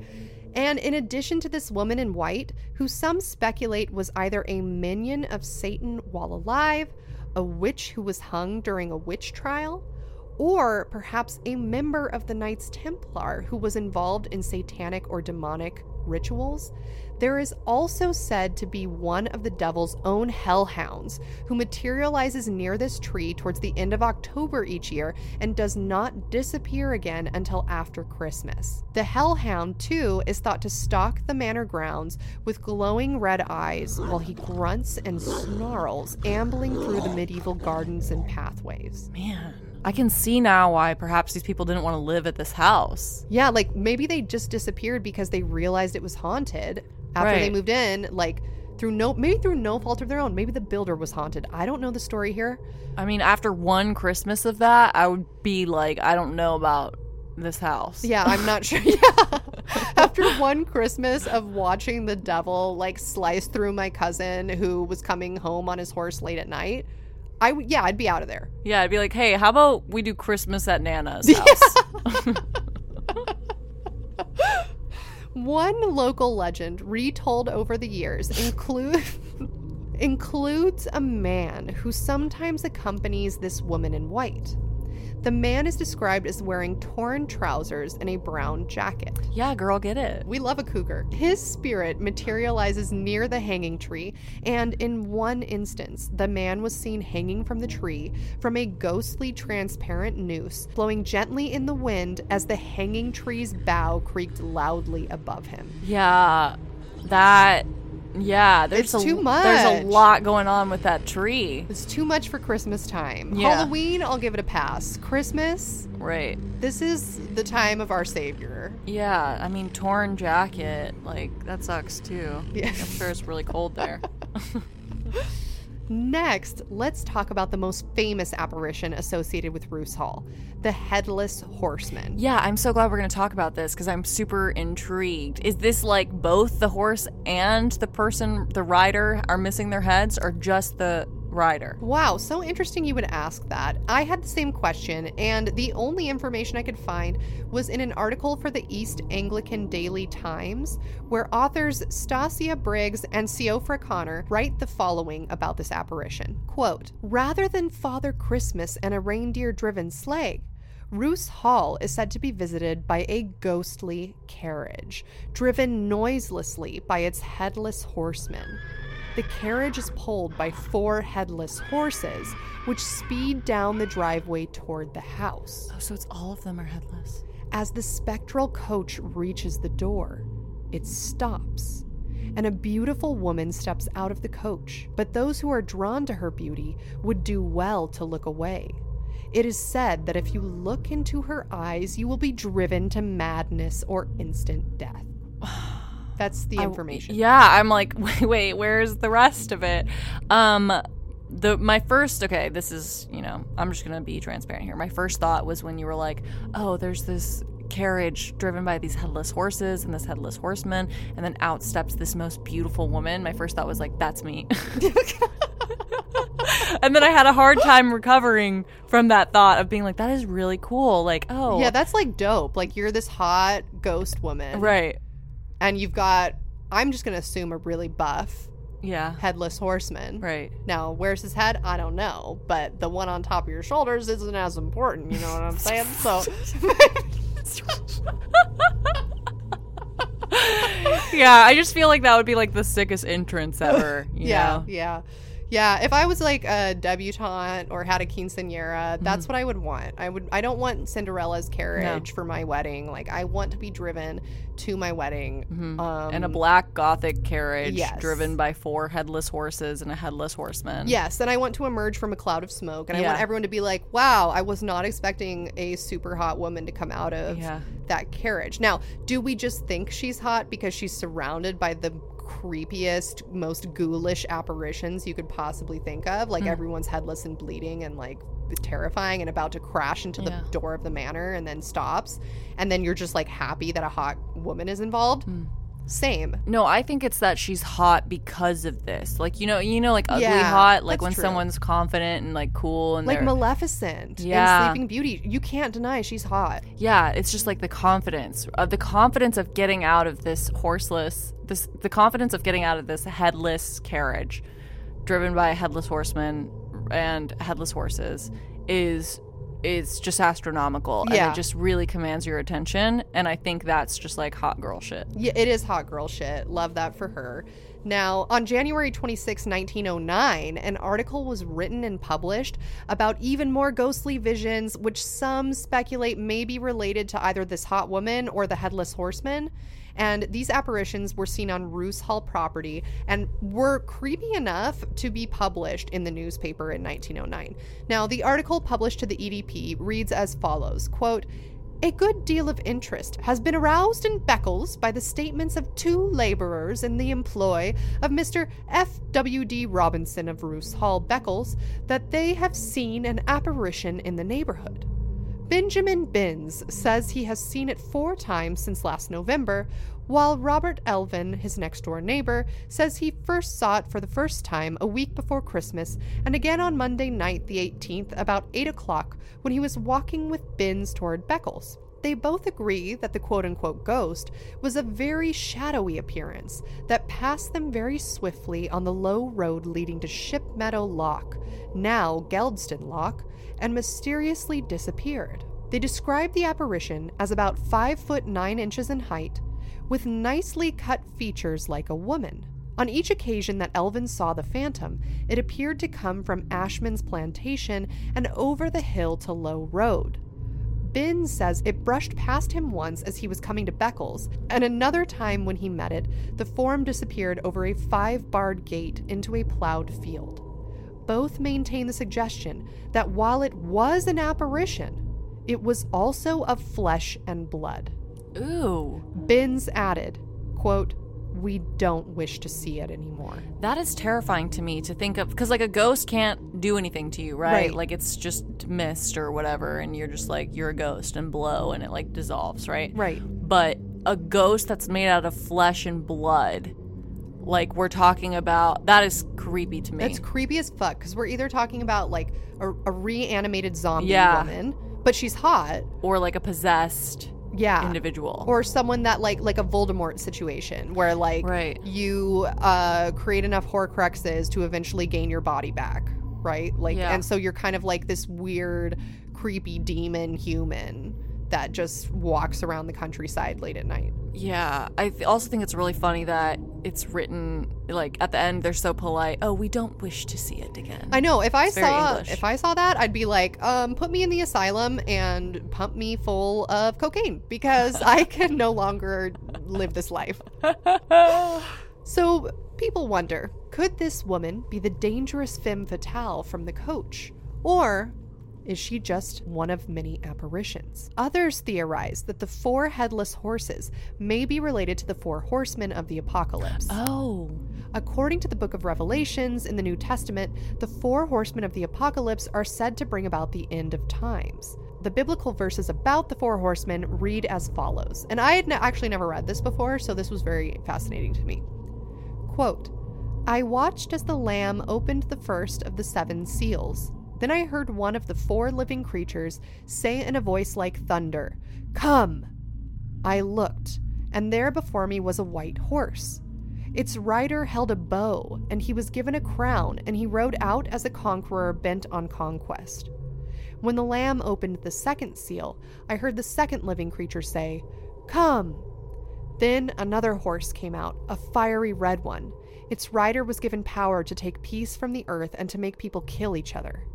To him it was given a large sword.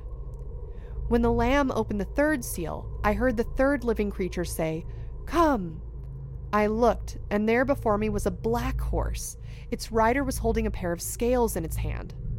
Then I heard what sounded like a voice among the 4 living creatures saying, 2 pounds of wheat for a day's wages, and 6 pounds of barley for a day's wages, and do not damage the oil and the wine.' When the Lamb opened the 4th seal, I heard the voice of the 4th living creature say, 'Come!' I looked, and there before me was a pale horse. Its rider was named Death, and Hades was following close behind him. They were given power over a 1/4 of the earth to kill by sword, famine, and plague, and by the wild beasts of the earth." End quote. Damn, I've never heard that before. Neither have I. That is like some occult metal shit. Yeah. And it's in the Bible. It sounds really cool. That's probably like the coolest thing the Bible has ever said. Yeah, it's most of the time it's like just stupid mumbo jumbo, like love thy neighbor and put your wife in the shack out back when she's on her period so you may not be unclean. Yeah, and this is like one time I really don't know who to tell this to. But I'm writing the Bible right now, so I'm just going to get it out there. One time, I heard an animal tell me to come, and I turned and looked, and it was a white horse with Death riding it. And he said that it was cool if they could just destroy 25% of the world by sword and beast. Now, I don't know what to do with this information, but I felt like it was way too important. And to not tell anyone because at this point I really don't know what to do. Can I stop this from happening? Is this inevitable? Was this like a bad trip? Like, did I breathe in too much burning bush? Right. I don't know, but I don't want this on my conscience anymore. Do with this what you will. Now, this is applicable because since Roos Hall seems to be possibly connected to the Knights Templar, and the Knights Templar are possibly connected to some weird occult biblical shit and possibly demonic or satanic phenomena, many wonder if these 4 headless horses, led by one headless horseman, appear on Christmas Eve each year to mock those who live in Roos Hall. Since the hall seems to be associated with greed, money hoarding, avarice, could these horsemen be taunting the wealthy political families within the home?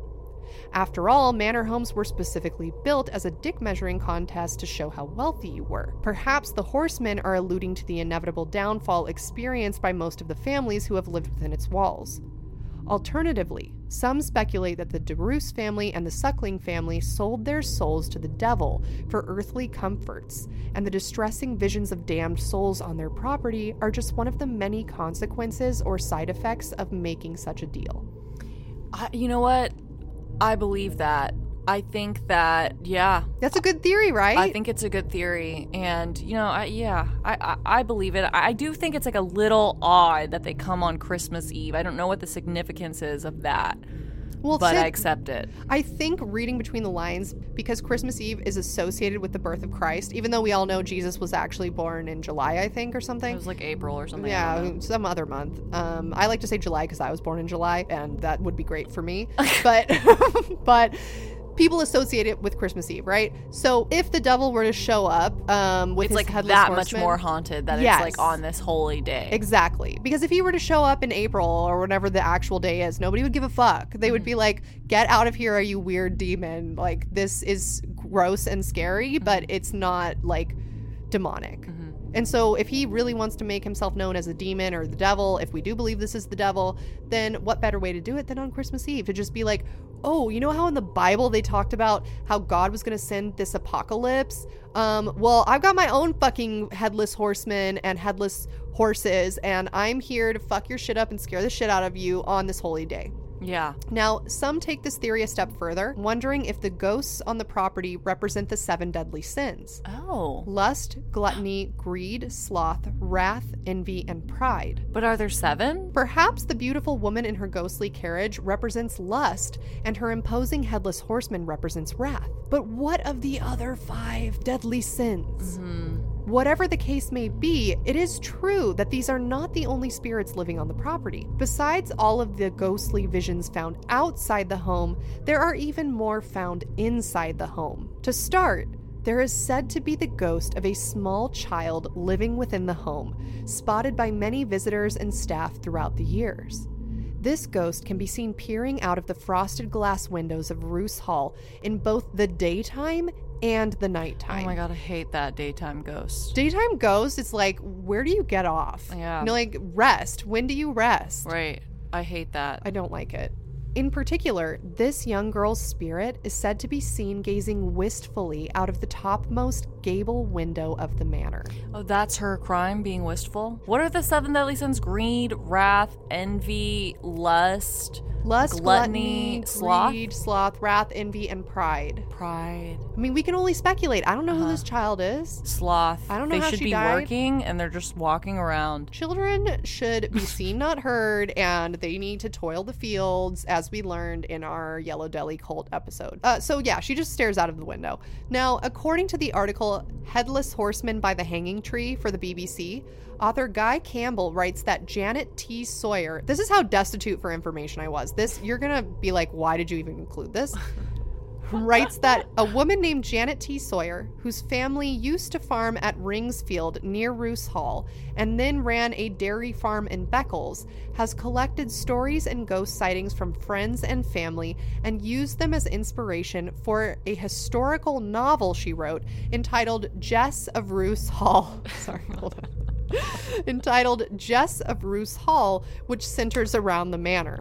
According to Janet, the character of Jess is based around the little girl's soul, who she believes people are seeing in the manor window. In an interview with the BBC, she said, "A few years ago, I went for a walk along Puddingmore on a dismal morning, and it was very gloomy. And I said to my aunt, 'That house looks odd. It must be haunted. This is a spooky hall.' Not only has it been haunted, but I've been haunted too by the sorry.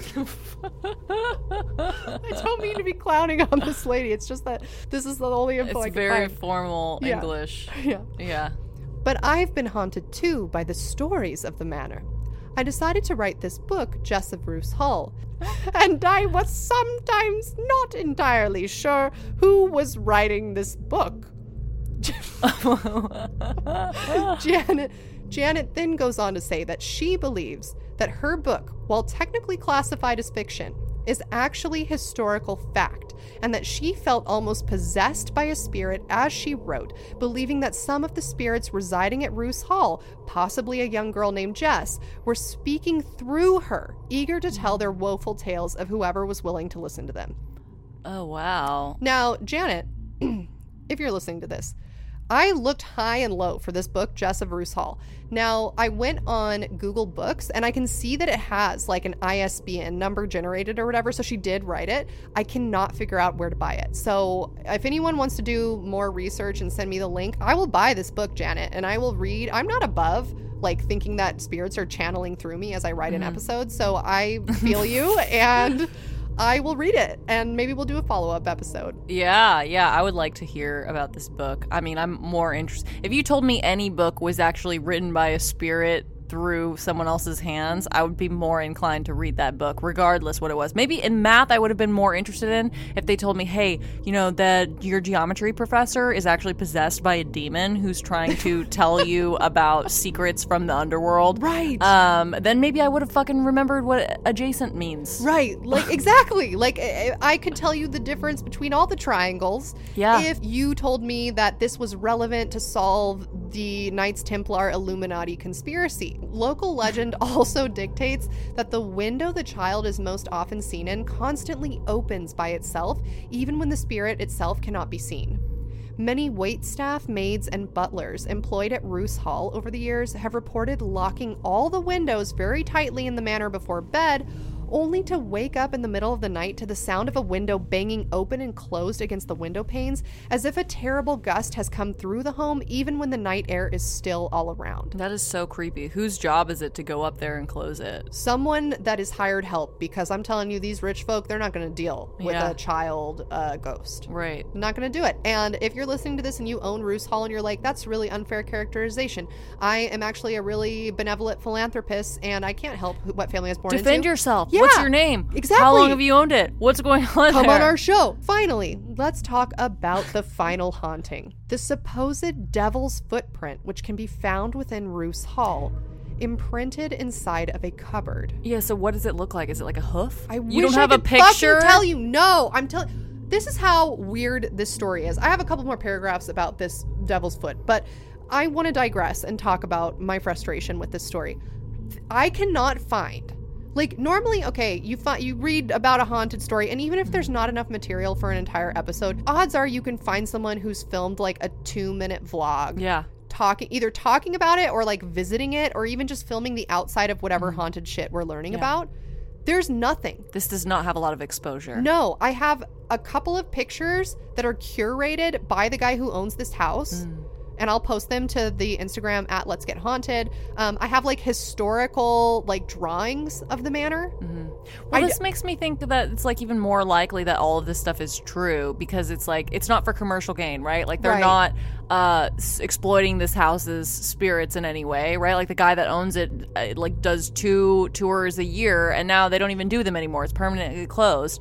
No one's like written anything that you could buy about it except for this like random character lady Jess or whatever Yeah, the this name lady was. Janet who wrote a book, it's a fictional book that she's like, but it could be fact. And it could be because we don't fucking know anything. Yeah, and I mean the fact that they don't even have a picture of the devil's footprint when it would just be so easy to do that, it makes me think that this is real. Because if you really had a devil's footprint in your cupboard, what part of you is going to be like, yeah, let's go take a picture of the devil's footprint in my cupboard and put it out online? You would be like, no, I don't want to think about the devil's footprint that's in my cupboard, let alone take a picture of it and broadcast it out to the world because the devil's footprint is like it's gonna retaliate somehow. Exactly. And okay, so that's one theory that I had, and then the follow-up theory is like, or what if this guy, whoever owns the house currently, like, is just filing, like, suing people to take down photos that do exist, or like vlogs that do exist, or like maybe people are so fucking scared that they don't even want to post the shit that they've seen there. I don't know, but I think it's really weird that this is listed as, quote unquote, one of the most haunted houses in all of England. Everybody fucking knows about it. It's a historical landmark. It's been there since the 1600s. It has like a family that's lineage can be traced back to the Knights Templar and the illegitimate child of a king. Like, this is all very juicy fucking gossip. Why don't we have a guided tour vlog, even if it's curated by the owner? Why doesn't that exist? Yeah, it's infuriating. We deserve to know about your family's history. Yes, we do. And that's the price you pay for living in a historical home. Now, this haunting of this supposed Devilfoot that I have yet to see is cited as the most popular haunting in all of these hauntings, and that's why I saved it for last. But it has even less information about it than all of the previous hauntings we've discussed so far. According to paranormaldatabase.com, quote, in the hall... I'm telling you, these sources are like destitute. Quote. Paranormal database. Okay. Quote, in the hall itself, in the wall within, in a bedroom cupboard, there is the imprint of the devil's cloven hoof branded into solid brick. Other versions of this legend say that the hoof print can be found not within a cupboard, but within a wardrobe, found in one of the bedrooms. Those who have seen the print in person supposedly describe it as a perfectly visible imprint of a hoof. Why would a hoof print have been found inside of a wardrobe or cupboard? Why would the hoof print be melted into the brick wall behind it? Those who have seen it in person describe feeling extremely uneasy, with some experiencing bad luck, misfortune, accidents, and even death shortly after witnessing or touching the hoof print. Yeah, that's terrifying, because I feel like scary things live in cupboards and closets and stuff. And The Lion, the Witch, and the Wardrobe. Yeah. Narnia. The Mr. Tumnus. Monsters Inc. was all about that. So, And now the devil. yeah. So, What do you want less in your cupboard than the devil himself? look, more clothes, less demons. That's right. Now, I leave you, Natalia, I leave this episode with some questions. Oh, do you? What is behind the evil hauntings allegedly plaguing Roos Hall in the English countryside of Beccles? Did some previous tenant make a deal with the devil? Are cursed medieval Knights Templar artifacts hidden somewhere within its red-bricked walls? Who are the women, children, and headless creatures seen within and without the manor's grounds each year around Christmas Eve? We may never know. And that is the haunting Christmas tale of Roos Hall. Wow. Yeah, that was a good one. I really want to go to this Roos Hall right now and just like see what it is. It's like infuriatingly Well, I feel like it's mysterious. The answer is right in front of us and everyone's just like dusting over it. It's the fucking ancient vine. What sticks out of the story?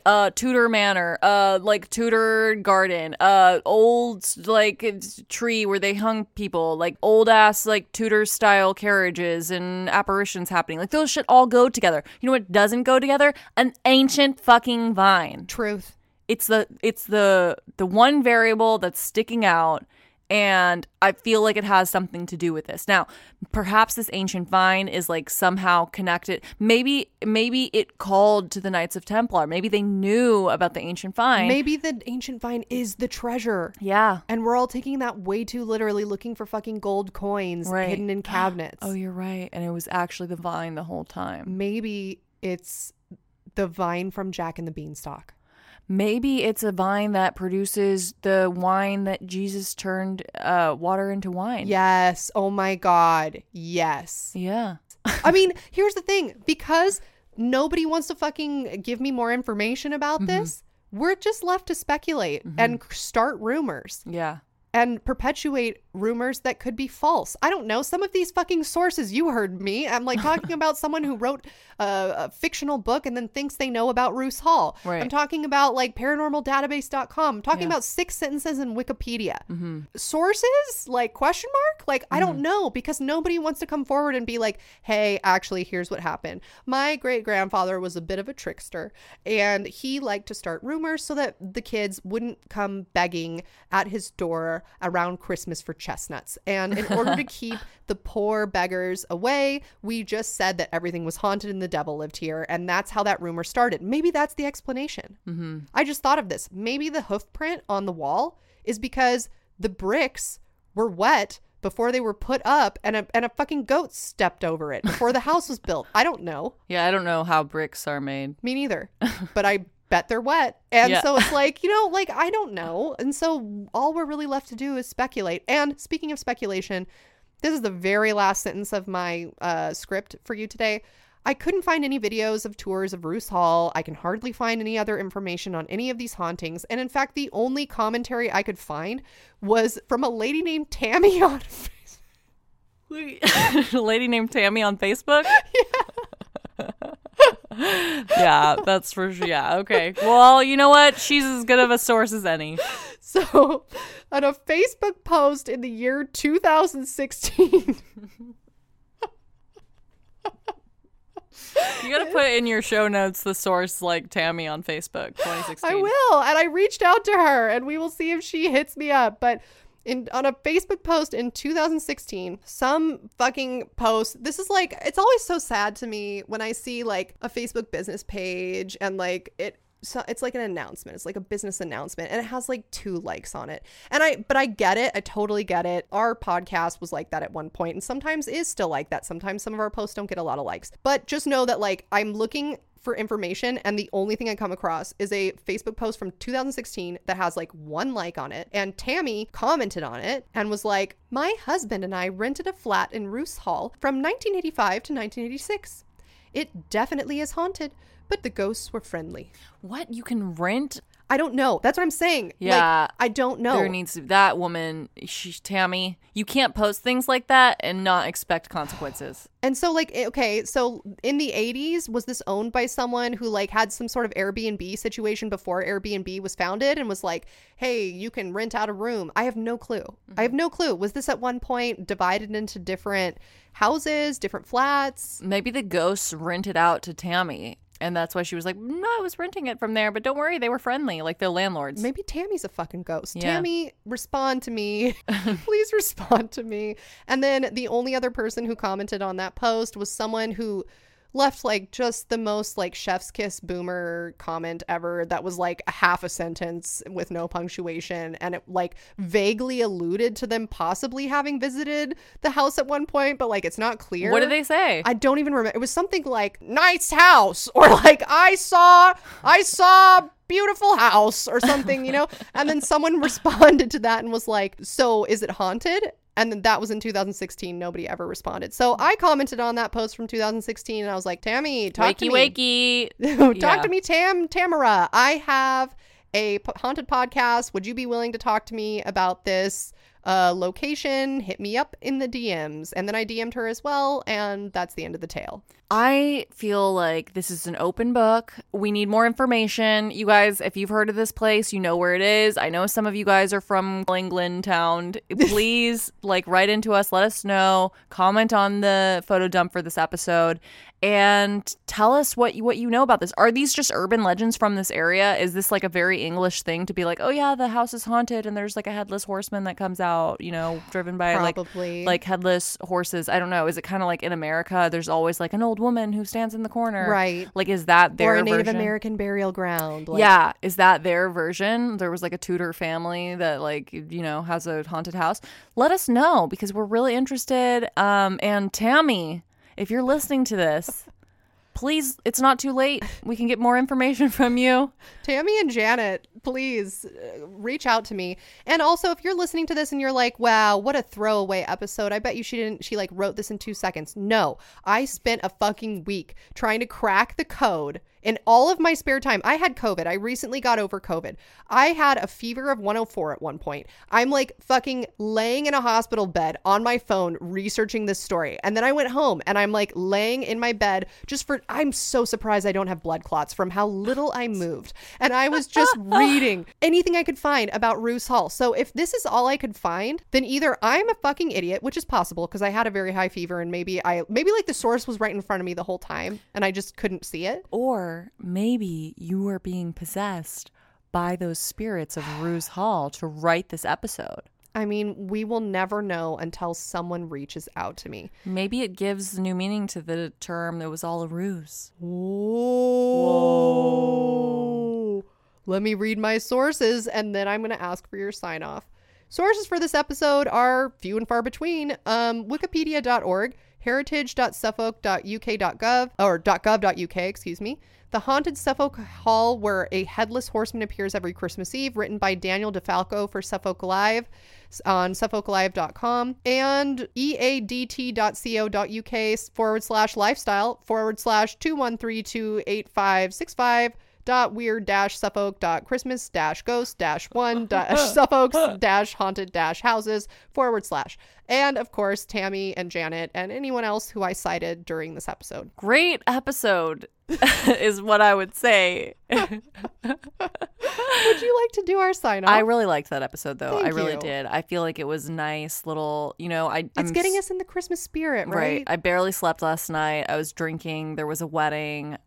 So I didn't have too much bandwidth. And this was like the perfect amount of just imagery and storytelling. Oh, perfect. Thank you. Yeah. You really just gave it to us hard and quick. Thank you. That's my style. And you too can achieve that style with Manscaped products. Code Let's Get Haunted. Manscaped.com. 20% off plus free shipping. BRB, gotta go visit an old vine and ask it why there is a woman walking around a tree 6 times. Bye.